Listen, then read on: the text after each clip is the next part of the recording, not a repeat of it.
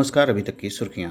Corona की तीसरी लहर आने और उसमें बच्चों के गंभीर संक्रमण की चपेट में आने की आशंकाओं के बीच सरकार अभी से तैयारियों में जुट गई है। सरकार ने बुधवार को बच्चों में कोरोना संक्रमण के मैनेजमेंट के लिए विस्तृत गाइडलाइंस जारी की हैं। कुछ रिपोर्ट्स में आशंका जताई जा रही है कि कोरोना की तीसरी लहर बच्चों के लिए खतरनाक हो सकती है। हालांकि सरकार का कहना है कि अभी तक इस तरह का कोई डेटा या सबूत नहीं है जो इस आशंका के सही साबित होने का संकेत दे। फिर भी सरकार ने बच्चों के इलाज को लेकर अलग से विस्तृत गाइडलाइंस जारी की हैं।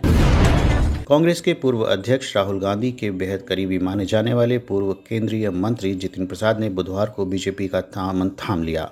यूपी विधानसभा चुनाव 2022 से पहले कांग्रेस के लिए यह एक बड़ा झटका माना जा रहा है। वहीं कांग्रेस की बागी विधायक अदिति सिंह ने इसे बड़ी क्षति बताया है। उनका कहना है कि कांग्रेस आज एक परिवार की पार्टी बनती जा रही है। ऐसे में कांग्रेस को आत्ममंथन करना चाहिए। विधायक अदिति सिंह ने कहा कि कांग्रेस में आलम यह है कि उनके सभी प्रमुख नेता पार्टी से किनारे हो रहे हैं। बड़ा सवाल यह है कि पहले ज्योतिरादित्य सिंधिया और अब जितिन प्रसाद जैसे वरिष्ठ नेता दूसरी पार्टी में क्यों जा रहे हैं। उन्होंने कहा कि कांग्रेस एक परिवार की पार्टी बनती जा रही है। बीजेपी में उनका यानी कि जतिन का भविष्य उज्जवल होगा। पश्चिम बंगाल के कोलकाता में एक अभियान के दौरान पंजाब पुलिस ने 2 थानेदारों की हत्या में शामिल 2 गैंगस्टर को एनकाउंटर में मार गिराया।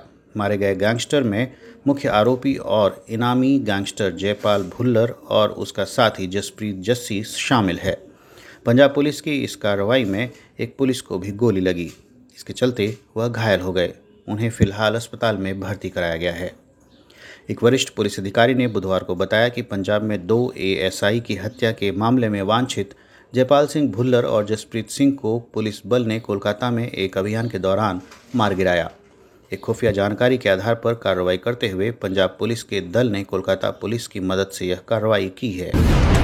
योग गुरु रामदेव ने बुधवार को यह माना है कि इमरजेंसी उपचार में एलोपैथिक ज़्यादा बेहतर है।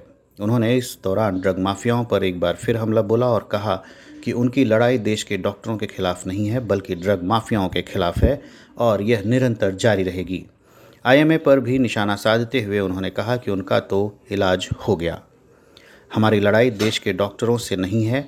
जो भी डॉक्टर हमारा विरोध कर रहे हैं वह किसी संस्था के माध्यम से विरोध नहीं कर रहे हैं। आयुर्वेद और एलोपैथिक विवाद के बाद रामदेव ने एक बार फिर से ड्रग माफियाओं के खिलाफ मोर्चा खोला है। रामदेव का कहना है कि ड्रग माफियाओं पर कार्रवाई होनी चाहिए। आईएमए का भी इलाज हो गया, वह बहुत अच्छी बात है।